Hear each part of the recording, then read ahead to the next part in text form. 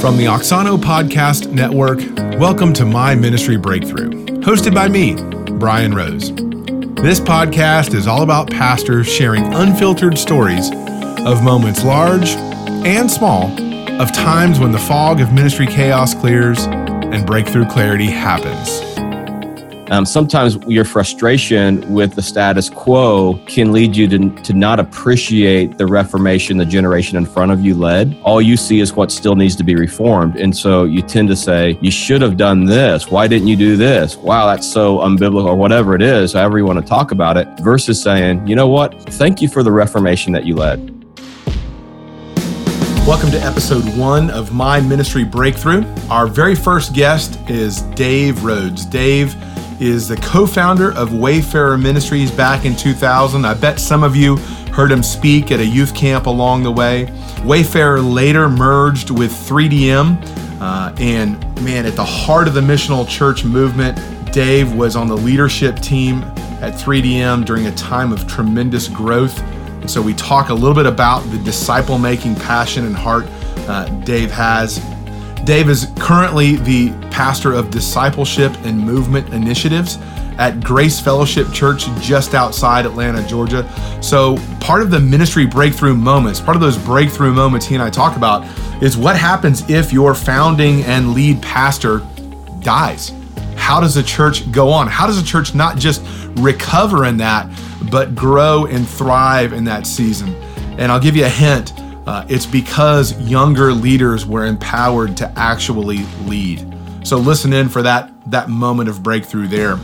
Speaking of younger leaders empowered to actually lead, Dave and I talk a lot about the boomers and millennials and how does a boomer generation successfully hand off a church to a millennial generation, and how does a millennial generation successfully receive that handoff? How do those two generations need to speak to each other and maintain disciple-making effectiveness in this season? One of the coolest parts about Grace Church in Snellville is while they would be considered a mega multi-site, they don't really call themselves a multi-site church. They call themselves a family of churches. So we talk a lot about what connects them and directs them to become, in their vision, a church of 100 plus locations. Dave drops a lot of wisdom in this episode, and one thing that stood out to me was this thought: you cannot multiply your church at the rate of opportunity. You can only multiply at the rate of leadership development. So lean in and listen up to this episode with the co-founder of Unique, the pastor of discipleship and movement initiatives at Grace Fellowship Church just outside Atlanta, Georgia, my friend Dave Rhodes.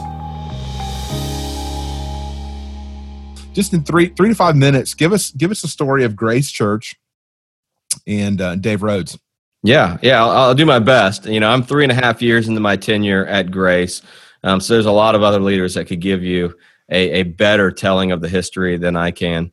But I'm pastor of discipleship and movement initiatives here. We have 7 campuses, or what we call a family of churches. So 7 churches that are part of the family of churches. We're in 4 different contexts, so that we are in the city, we're in the suburbs, we're in small town, and we are in a college campus. And so we have 6 locations here in the Atlanta area, 1 in Washington, D.C.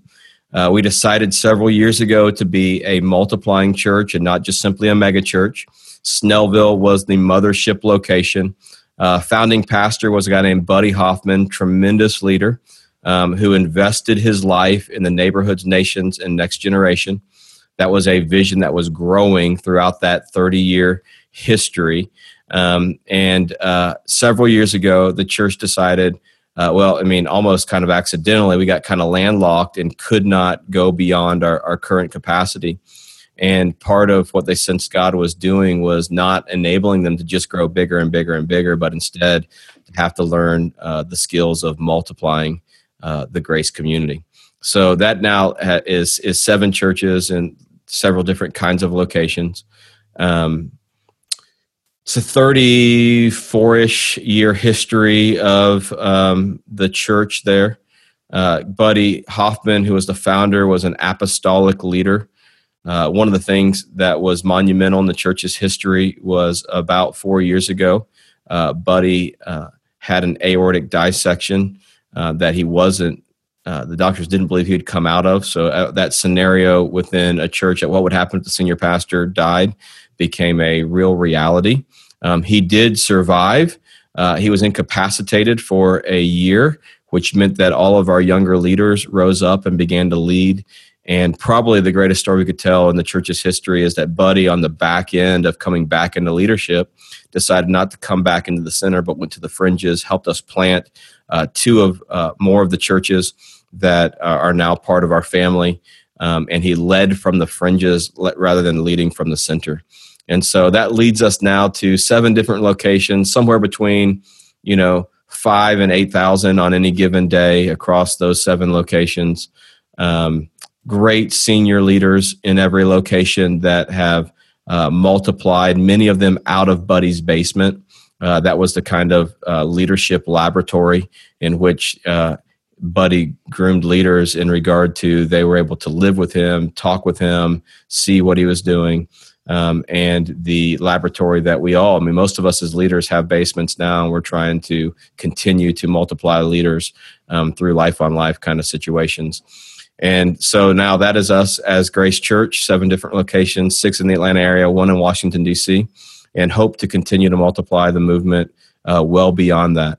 Some of our leaders, John Stallsmith at Grace Snellville, Matt Reynolds down at Grace Midtown, John Raymond over at Grace Athens, Ben Hardman at Grace Marietta, Chris Moorman in Washington, D.C., Randy Rainwater is over at Grace New Hope, and then Brian Krozik is at Grace Monroe. And all of these guys are tremendous leaders that are multiplying the Grace DNA in their specific location. And tell us the story of Dave. Oh, yeah, story of Dave. Well, how'd you get to Grace? Yeah, so I graduated from Beeson Divinity School in 2000. Me and a buddy named Chad Norris started a ministry called Wayfarer, and which we were helping the church reach 20-somethings and students. We did that for 10 years and saw God do some amazing things. Lots of different stories I could tell you about that. But 10 years into that, we ended up merging that ministry with 3DM. I became the U.S. team leader for 3DM, helping churches rethink disciple-making cultures in missional communities all over the country. We saw God do some amazing things in the 5 years that we were there with 3DM and really scale that ministry in some ways that were pretty phenomenal. Got to be a part of what God was doing with that. And then 5 years into that, I'd coached Grace through the disciple-making culture process, had some great friends that were family here, Aaron Keys, several other people. Scott Kindig was here at Grace at that time. And so when it came time for us to transition, I wanted to be in a church that I felt like had movemental capability, and Grace was that church. So I am a pastor here. I'm also the co-founder of a process called Unique, me and a guy named Will Mancini, who many of you know from this podcast. We started a ministry called, a movement called Unique several years ago that's helping churches reclaim personal calling for their people. So mobilizing the church through personal calling with this new initiative called Unique. So I'm part of that, and I'm also on the team of 100 Movements, which is helping churches continue to rethink church as a movement throughout the U.S. and beyond. So those are some of the things that I do. I'm married to my wife, Kim, who's really the way better half. She is my hero in lots of ways. All the missional and discipleship stuff that I talk about, she does. She is so active in our neighborhood and with our friends and beyond. She's definitely my better half. Have 3 kids, a daughter named Emma, a daughter named Izzy, and a son named Frankie. And we're trying to survive on some days and thriving on the other days. I hear you. And reviving in the middle of those. Yeah, others, that's right? true. That's right. Hey, did you literally mean everyone literally has a basement in their home? What do you mean everyone has a basement? So a lot of us have invested in houses. We see all of our houses as a missional tool. And so we see it also as part of a leadership build out.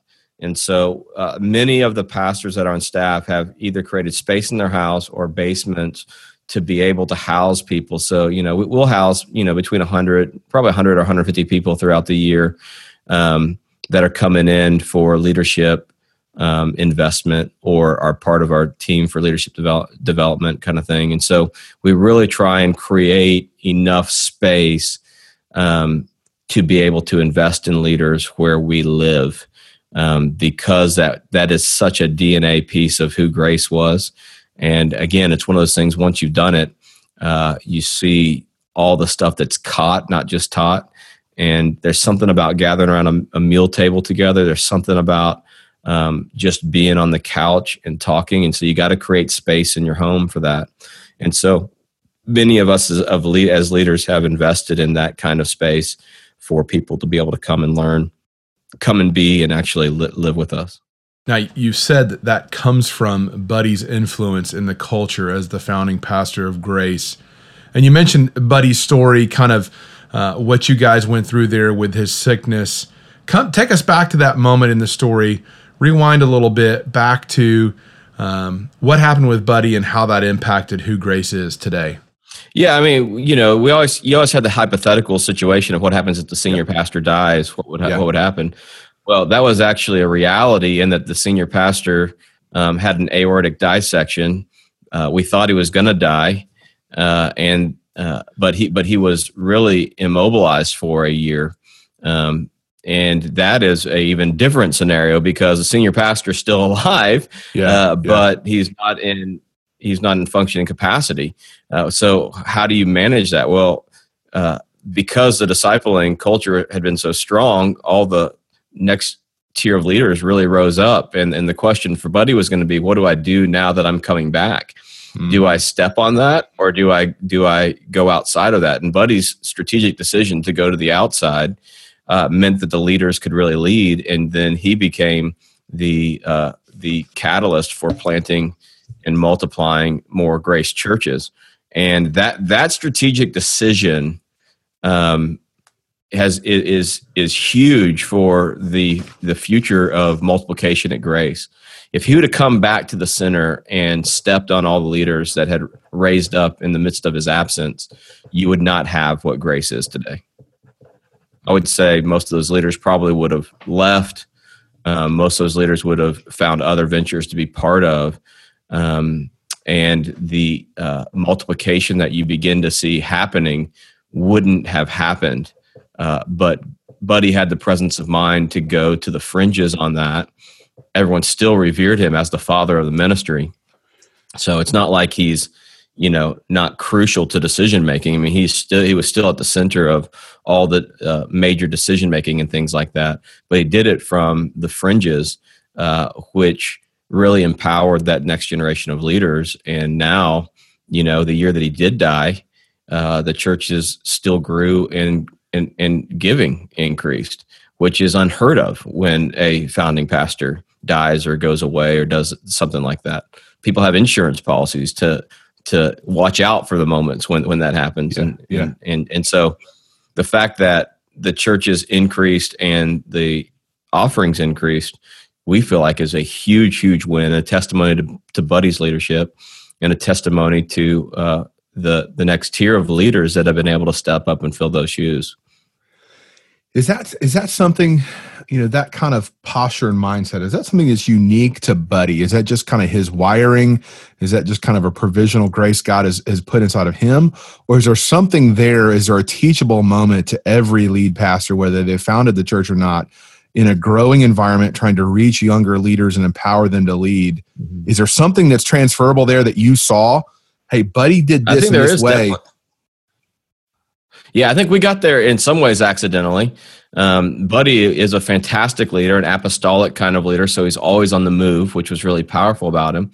But I think him going to the fringes was an accidental kind of moment where it wasn't necessarily planned. It was his apostolic reaction to what had happened while he was incapacitated. But I do think in that there's lots for leaders to learn, and that is if you sit on your younger leaders and you never really give them a chance to fully lead, usually they're going to find themselves in lots of other contexts. But if as a senior leader, you can continue to keep your growth pattern happening, recognizing that where you're at today doesn't have to be where you sit 5 years from now. You have to have the kind of holy imagination to believe in a movement, not just simply in a church.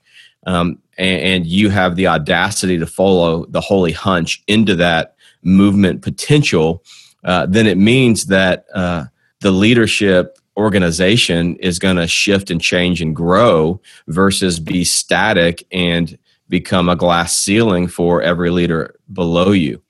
And so I do believe there's a transferable piece there that is actually incredibly important, as you hear so much more pastors talking about succession planning, because what the primary obstacle, I would say, in succession planning is the current seniors leaders' imagination for what might be next for them. That's the major barrier. They don't know what might be next for them. All they know is what they have currently, and they're reticent to give that up until they can imagine what might be next for them. But you're never going to grow a movement that way. At best, you're going to sit on top of a ministry chain. And so the kind of transferable truth is movemental imagination. That means that the leadership that you have currently can continue to expand and grow, and may move you out of the seat you're currently at, so that other people might move into the seat that you currently have. And so I think succession planning, the biggest thing that we could bring to it is a movemental imagination for more, and a movemental imagination for a significant role to play that the senior leader currently is that is different than what the senior leader is currently doing. And I think a lot of leaders, I would think most leaders who are truly leaders, there's something in hearing that movemental imagination and not sitting on top of I think there's something that would resonate. They'd be like, yes, I want that. Yeah. But on the flip side, there's this very practical, and let's just go ahead and name it. There's some people who could not see having permission to do that. Permission from the lay leaders, permission from those influencers in the congregation, because that's a threat, right? It's a threat to see my senior leader move to the fringes and let these other guys, hey, these other guys are great. I like them. And we've all said it, right? Man, these young guys are really good. We love their energy. The between the lines is, but they don't know what the heck they're doing. We need you, pastor. Right. We want you up there. That feeds a little bit of that pastoral ego, that we're all trying to set aside. But there is still that reality of, man, I would do that, but I don't know that I'm going to have permission to do it. Does that make sense? Right. Is that something you guys totally just didn't have at all? Or is that, you guys may have like I said, stared that down? There was the gift. There's a gift that the senior pastor's incapacitated for a year, which means that that's not a possibility. And you have to go with what the next possibility is. But you also have to realize those leaders will never become that senior pastor until they get a chance to sit in that seat.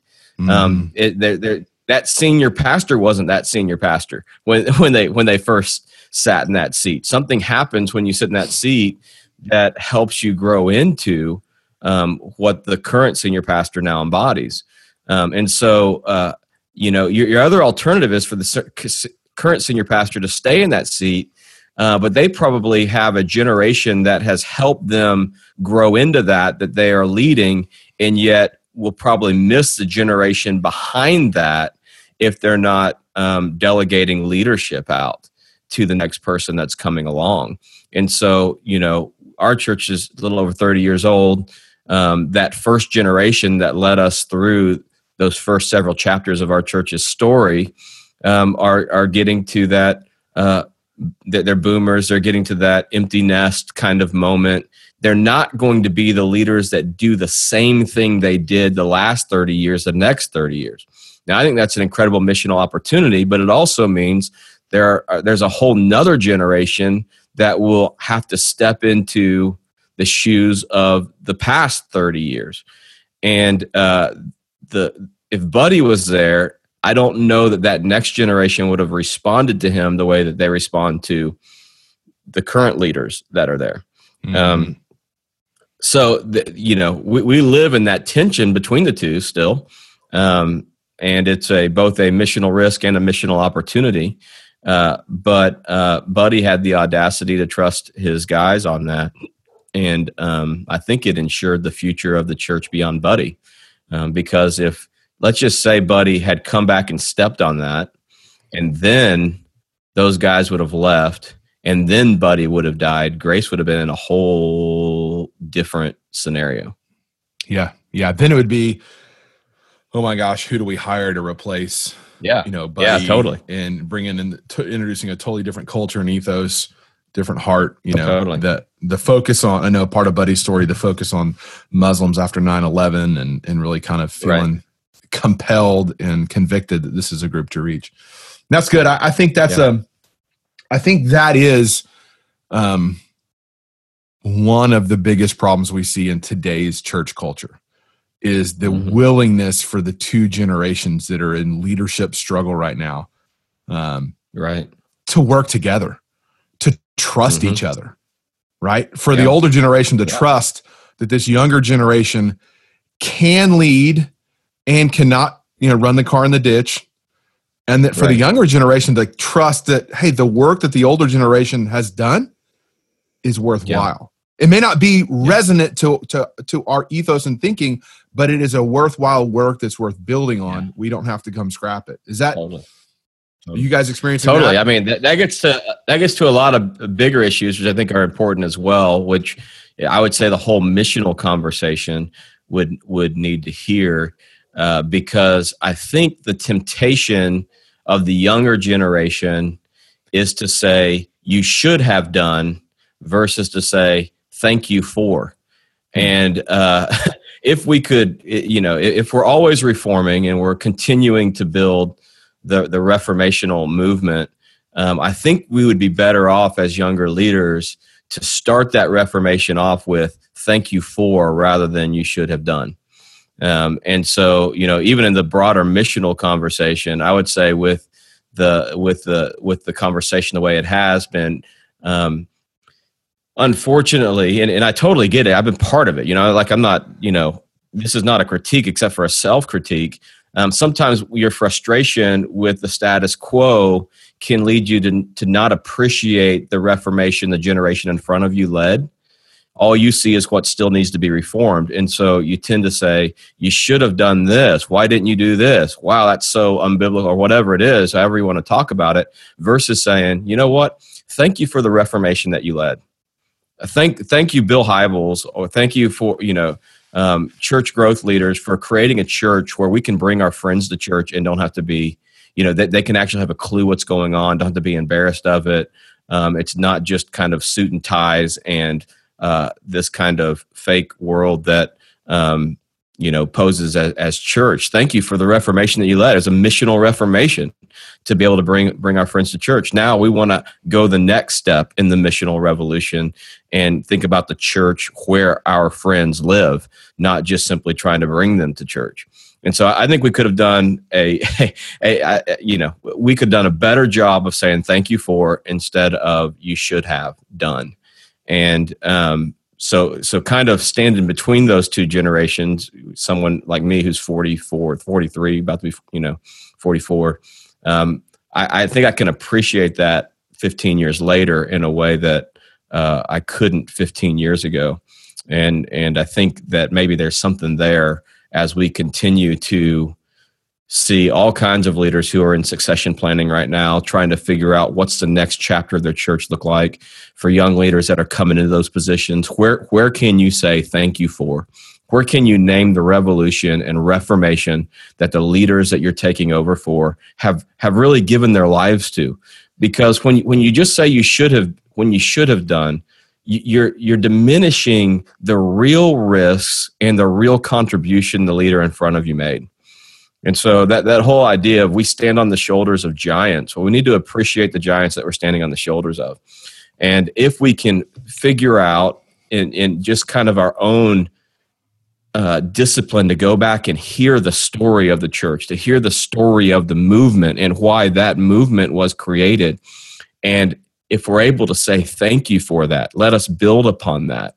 I think we'd have a different aura of church that maybe people wouldn't stand in the way of, but could actually get on board with, just because a simple thank you goes a long way. How are you guys doing that at Grace? How are you guys helping the generation say thank you? And how are you guys helping the generation say, you're welcome in some ways, and kind of let them lead? It's 2 steps forward, 1 step back. We're stumbling into it, trying to do our best. Been awesome if we could have had some of this language several years ago, but so sometimes it's the gift of actually going through the mess that actually gives you the language to begin to be able to talk about it. I think that, we have challenges and opportunities that are part of it. I mean, right now, as the discipleship pastor at Grace Snellville, we've got a whole generation of boomers, like I was saying earlier, that have led us through the first several chapters of Grace's story. And now they don't have kids at home. They've got houses, some of them at the lake. They're splitting time. And, on one front, the challenge for their time is a significant issue for our culture.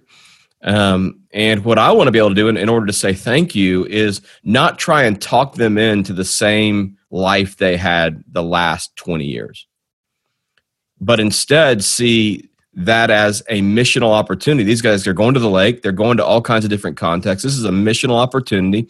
Let's try and not just talk them back into another rotation with the students or different things like that, but instead let's empower them to the dreams that could be the most impactful dreams of their life. And let's send them and, regather with them rather than just trying to talk them into, something with our corporate vision. Instead, let's empower them for this last quarter of their life to be the most impactful quarter of their life. Let's empower the dreams that are inside of them. And at the same time, let's raise up the next generation to step into the places that they may be vacating. And so for me, the way you say thank you, I think, is to take the time to hear their dreams personally, empower them to do that, champion them in that, not guilt trip them back to what they have been doing, while at the same time, giving opportunity for the next generation to raise up and maybe even do some things differently than the past generation has done that. But you can't do that until you first empower the dreams of those who have been there in the trenches and made the church what it is today. It seems like the challenge, though, is, and I love that, you listen to them, empower their dreams for the next phase. Do you see them then giving some leeway for the next generation to do it their way? Because maybe not Grace Snellville, but my friend's church, that boomer generation wants to go to the lake and do that. But when they're back at the church, man, they want it their way, right? Hey, listen, we've worked hard. We've built this. We've paid for these buildings. We're going to do it our way. Right. And tend to stand in the way sometimes. Yeah. Yeah. People are even the generation ahead of them don't, right? The generation ahead of them is thinking the end is near. Let's let these young guys lead. That boomer generation sometimes in some contexts stands as a roadblock because, hey, listen, we've worked hard to get it the way we like it. It's just now the way we like it. Don't change that. Yeah. So we have permission coming. Too. Okay. Yeah. I mean, we have all that too. I mean, I don't know that you're ever going to some degree, it's always easier to listen to your grandparents than it is your parents, because your grandparents are one generation away and they don't stand in the way of where you want to be at. And so, that one generation to the next generation is a hard transition because one generation feels like the generation in front of them's in their way, and the other generation feels like the next generation is going to squander everything that they have risked their lives for. And so that parent-child dynamic is always going to be there. But I do think that when people start gaining imagination in their own lives for what could be, it keeps them from cherishing what has been in a way that becomes unhealthy. Now, again, it's not pure. It's not 100%, but it's a whole lot easier to do that when you've empowered their imagination for the future than when you haven't. Because if you haven't, then all they know about the future is what they can hold on to today. And that's why they're going to fight so hard to keep it. So how do you guys... Go ahead.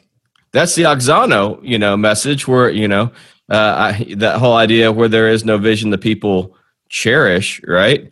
Right. So that's the whole Oxano deal on that. Lower room identity. And They cherish the place, yeah, the people, the programs, or yep, the personality. yep.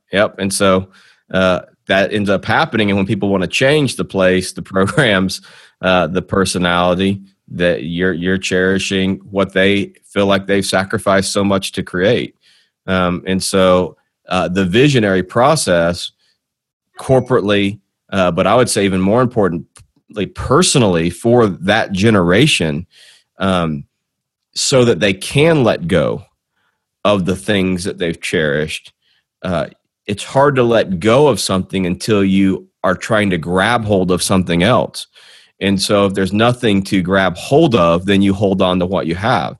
And so the task for those of us as leaders is to increase the imagination so that they naturally let go of what they have in order to grab what they don't. Then what they've just let go of is in play.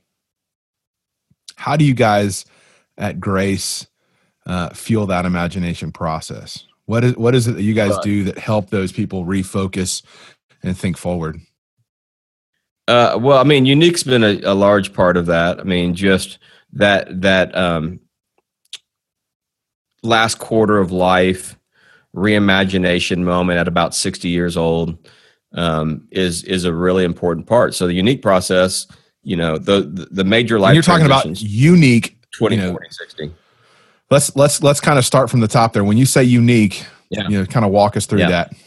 Yeah, so Unique is an organization that me and Will Mancini created to help take what you guys at Oxano have done so well, which is the organizational vision process, and say, what if we could apply that kind of process to every individual person's life? What would that look like? And so the Unique process takes the vision frame, the big 5 questions that you're answering with your life, your what, your why, your how, your when, and then eventually your where, and helps you do that for a church with the Oxano process. The Unique process helps you do that personally in your own life. And so for us, as we've invested in that process with our people, more and more of that boomer generation is growing in imagination for what could be in their own personal lives. And that is a huge catalyst to helping them think about what's next for them versus just simply trying to hold on to what has been. Now, again, that's not everyone. That's not, we're on the front edge of this whole thing. We're not on the back edge of this whole thing. And whether it's Unique or some other process, whether halftime, there's other processes that are beginning to do that. But I would suggest that destiny training of some kind in a church is crucial to creating an environment where things can continue to shift and change. And so we're doing that. There, like I said, it is not clean. It is not pure. It is not. It is not one-to-one. It's 2 steps forward, 1 step back. But I will say this: the fruit is we do have churches that are growing in a place where the senior pastor has died, and there are next generation people stepping up, and that transference of leadership at every level is beginning to happen. And there's not a huge fight going on. There's a lot of empowerment that is happening. Doesn't mean there's not differences of opinion. Doesn't mean there's not, you should have done it this way or that kind of thing. It just means that I think we're doing that as well as I know how to right now. Let's walk to the leadership pipeline. You said this is probably the thing that, as you sit at a church of 7 churches, to get to that 100 churches. Why is that? Why is your conviction around leadership pipeline? And then what does that look like for you guys right now? Yeah, because you cannot multiply at the rate of opportunity. You can only multiply at the rate of leadership development. If you multiply at the rate of opportunity without developing leaders, you're going to be overstretched, undermanned. And yet that's the temptation for all of us as leaders, is to multiply at the rate of opportunity. So all of a sudden we find ourselves really thin. And many times we lose what we have in the name of getting what we thought we wanted. And so for us, several years ago, we kind of made that shift from simply creating what I call a volunteer drain pipe, which is creating converts that volunteer and serve, to really saying, no, let's go after making disciples that become leaders that are sent out on mission. Doesn't mean that we don't want converts, doesn't mean we don't need volunteers, doesn't mean that we don't need people to serve. We're a mega church at Snellville. We have 2,300 people come in every week. It's a machine. It needs volunteers to run. But what we wanted to do is make it really hard that as you're volunteering, that you're not being discipled. Make it really hard that as you're volunteering, for you not to grow in leadership. Make it really hard as you are serving, not to grow in passion for a mission of some kind. And so we've really invested in a disciple-making culture that creates leaders that are sent out on mission. Now, again, we have 7 campuses. Some campuses are more pure in this than others. Some of them have greater breakthrough than others. But it's in the mindset of all of us as leaders that we're trying to make disciples who become leaders that are sent out on mission. And sometimes that means you're sending people out in a way that's kind of scary. But we've just seen so much fruit from that happening. Literally several years ago, Grace decided not to just be a mega church, but to be a multiplying church.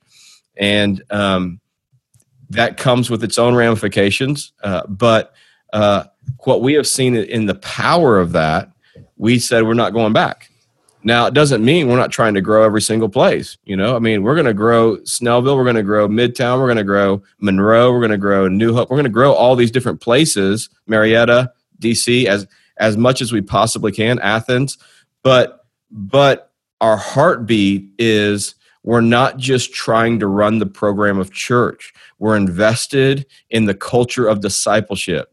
And so, from my days back at leading 3DM, one of the things we used to say all the time was, if you make a church, you may or may not get disciples. But if you go for disciples, you'll always get the church. And that's been something that Grace bought into several years ago. And they've been making disciples. And the ramification of making disciples is that we've gotten a very dynamic church. It's not perfect. It's not clean all the time. There are things that we don't do as well as those of us that are leading would like us to do, but leaders are developing and mission is being expanded and we're multiplying. We've planted churches that plant churches. That multiplication framework is beginning to bear fruit. And for us, as we look at that, we're not going back. We're not going back to just simply creating one big place where the best thing you can do is either teach a Sunday school class or keep the nursery. We believe that every person that is being brought to our church is a gift. This is Ephesians 4 language, is a gift for the further manifestation of Christ within the community or beyond our community. So if God's bringing us people, it is for the greater manifestation of Christ in the world. So we're trying to look at every person who comes in our doors as God saying, I'm still not done with you yet. And your job is to use the people that I'm bringing through your doors to greater manifest my presence in your community and beyond your community. And for that, we need disciples that become leaders that are sent out on mission. And so that's been part of our heartbeat. We've sacrificed tremendously for it. Thankfully, we had a founder named Buddy Hoffman who believed in that and leveraged his own ministry testimonially for that, meaning he didn't just stay at the center of the movement and crush the leadership beyond him, but he moved to the fringes of the movement, became a pioneer of the movement, empowered those beyond him. And that's our legacy. That's our story. That's our legacy. That's what we're going for. And we hope we get to the place where someone couldn't put it out if they tried to, because it would just multiply again. How does, you've talked about discipleship in a couple different contexts. Yeah. I know it's the heart of what you do. You've also talked about it through the unique framework, helping, helping every generation imagine really kind of that movemental future there. You've talked about it in terms of leadership pipeline. What does it look like at ground level for that guy who's coming in a couple of years in? What is discipleship for you guys? Yeah. I mean, I know that's a big question that we could spend the next hour and a half talking about, but just give us some. Yeah. Where's the heart of discipleship at Grace? So it looks a little bit different at every campus, meaning that there are two parts, and each different campus has to manage these two parts in different ways. So there's organized discipleship and there's organic discipleship. At Snellville, that's been around for 30 plus years, we have to work more on the organized and then toward the organic, where at some of our newer places, it can be more organic and then move toward organized.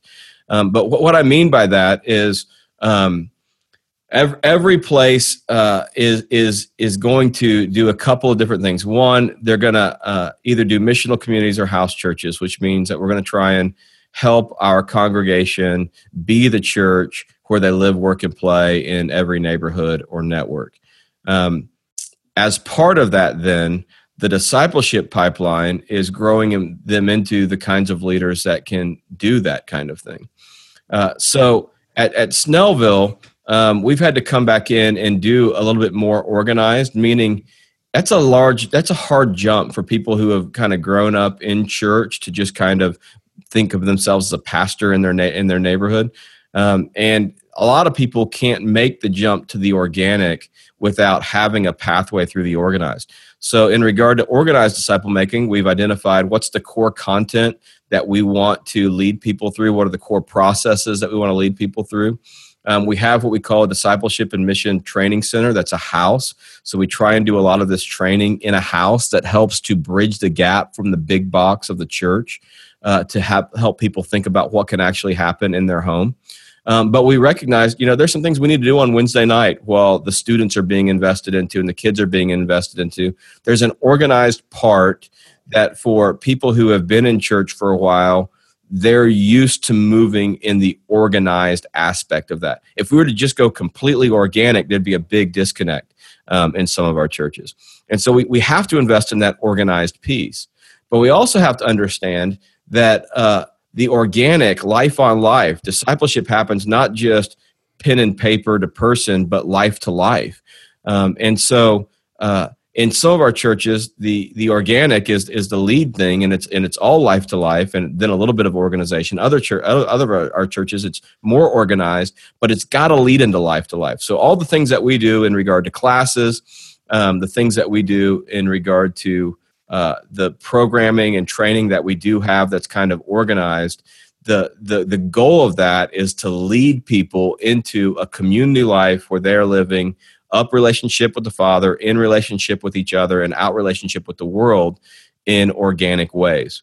And so it's not just the program stuff. The program stuff leads to the unprogrammed stuff, the organic stuff of living life to life, because discipleship means not just simply, learning the essentials of spiritual formation. It's how do I raise my kids? And I need to see you raise your kids. I need to be in your home. I need to see the way that you are with your spouse. I need to see the way that you manage your work life with your family life. I need to see the way that you have fun. I mean, discipleship is the golf course and the kitchen table and the office and all those other kinds of things. And so that organic piece of what we do, we concentrate on as well. So again, at every different campus, those two things will be in play, organized and organic, but the balance of those two things will be different depending on, is this a church plant?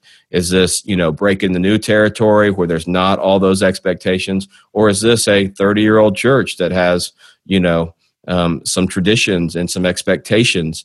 And I think our job as leaders is to manage the organized and the organic in a way that's appropriate to our context.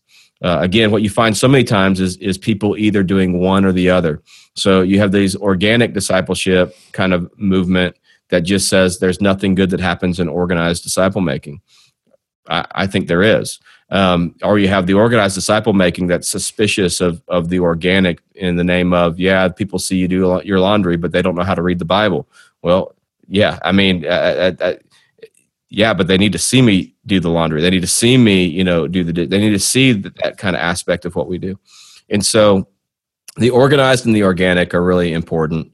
And what we're trying to do at all of our campuses is help them figure out what their approach and balance is.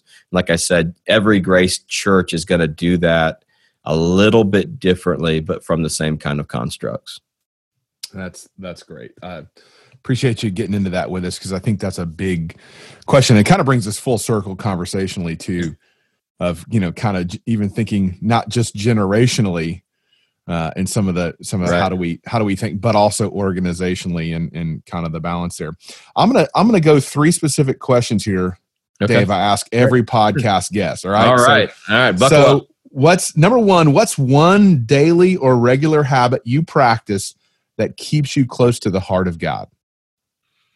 Yeah, I mean, this is something we picked up at 3DM that I couldn't believe in the back end that I had done so many years of ministry without doing.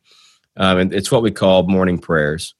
And what I mean by that is not my personal time with God, but I mean, I try with my team to gather at least 3 days a week if we can. We try and do Tuesday, Wednesday, Thursday.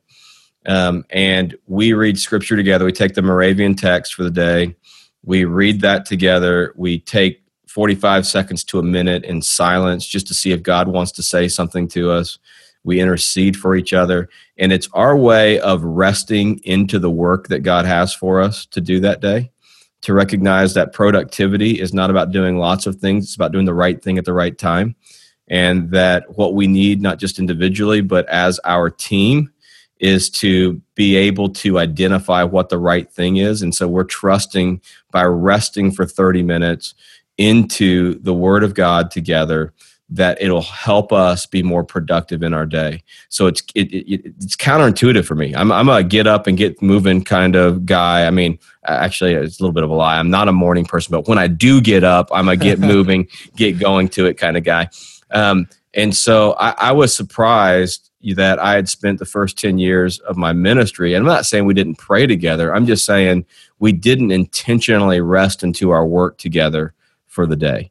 And then when I became one of the leaders at 3DM, that was a practice that was in the 3DM culture. And I was like, oh, this is so helpful and so fruitful, even though it's counterintuitive for us as a family to rest into the work that day. I've tried to carry that over with some of our team here at Grace, but I would say personally, that's a practice that I need. We've tried to do something similar with our family as well as with our team on that. I'm more productive when I'm doing that, and I'm more in tune with what God is doing when I'm doing that. And so, wherever I lead, I want to be part of the practices that I continue to do. Now, again, don't hear me, in any kind of accusation toward people. Hear me in my own personal repentance say, I was surprised how easy for so many years it was for me to lead without that now that I've been there, I don't want to go back from that. Yeah, I think my experience has been the same. It's we work into our rest, right? We just kill it all day long as hard as we can, and then work into our rest. But collapse, right? Fall asleep on the couch, when we get home, versus resting into our work and really kind of beginning that way. That's huge. If you go back to your first year of ministry and tell yourself one thing, what would it be?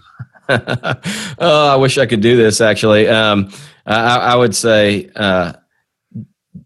it's okay if everything you're dreaming about doesn't happen in the first year. That there is time for you to grow into the dreams that God has placed in your heart.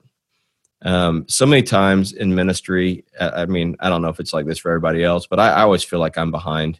I'm behind what I should be doing. I'm behind what should have already happened in this context. I'm behind because, you're always measuring yourself against the 1% of the 1% of the 1%. And if you're not where they're at, it feels like you're behind. And no one tells you they feel like they're behind too. So everyone feels like they're behind all the time. And there's all this extra anxiety and fear and shame and guilt that enters in. And so if I go back and just say, you know what, all the dreams that you have in your heart and mind are right and good. Give yourself grace to grow into it. Give yourself grace to grow into it. That would have helped me. I don't know if I'd have been able to hear it, but I would at least like to have been able to tell myself that. Every time I ask that question, everybody consistently says, I wouldn't have heard it, but I would do it. No, but the point is there's somebody out there listening right now who needs to hear it and will hear it because it's coming from you and not themselves there. Hey, last question here. Is there one book you consistently recommend or give as a gift? Yeah, I mean, the classic thing Dallas Willard's The Divine Conspiracy, and it's a big book, so, but I would say it is just classic for me. So many things that I had in my mind and thought, is this appropriate? Is this right? He named in that book. For me, it doesn't get much better than that. I mean, there's lots of other books that people can read, but The Divine Conspiracy by Dallas Willard, I would say, is a classic in our generation and one that I would hope everyone in ministry takes the time. I mean, I'm a slow reader, so I could only read it, it's 400 pages long or whatever. I could only read it a couple pages at a time. It took me a while to get through it. But every second I spent in that book was worthwhile. Dave, thank you. Yep, no problem. Thanks for being a part of My Ministry Breakthrough. And, love it, man. I hope something today is helpful for somebody, and hope maybe you don't have to learn it in reverse. Hopefully, you can learn it forward. I know it will be. Thank you for listening to My Ministry Breakthrough from the Oxano Podcast Network. You can head over to myministrybreakthrough.com to join the conversation and access our show notes, including the books or other resources mentioned in this episode. If you enjoy hearing these stories of ministry breakthrough, we would be honored if you would subscribe, rate, and even leave a review on iTunes or your preferred podcast provider. Thanks again for listening.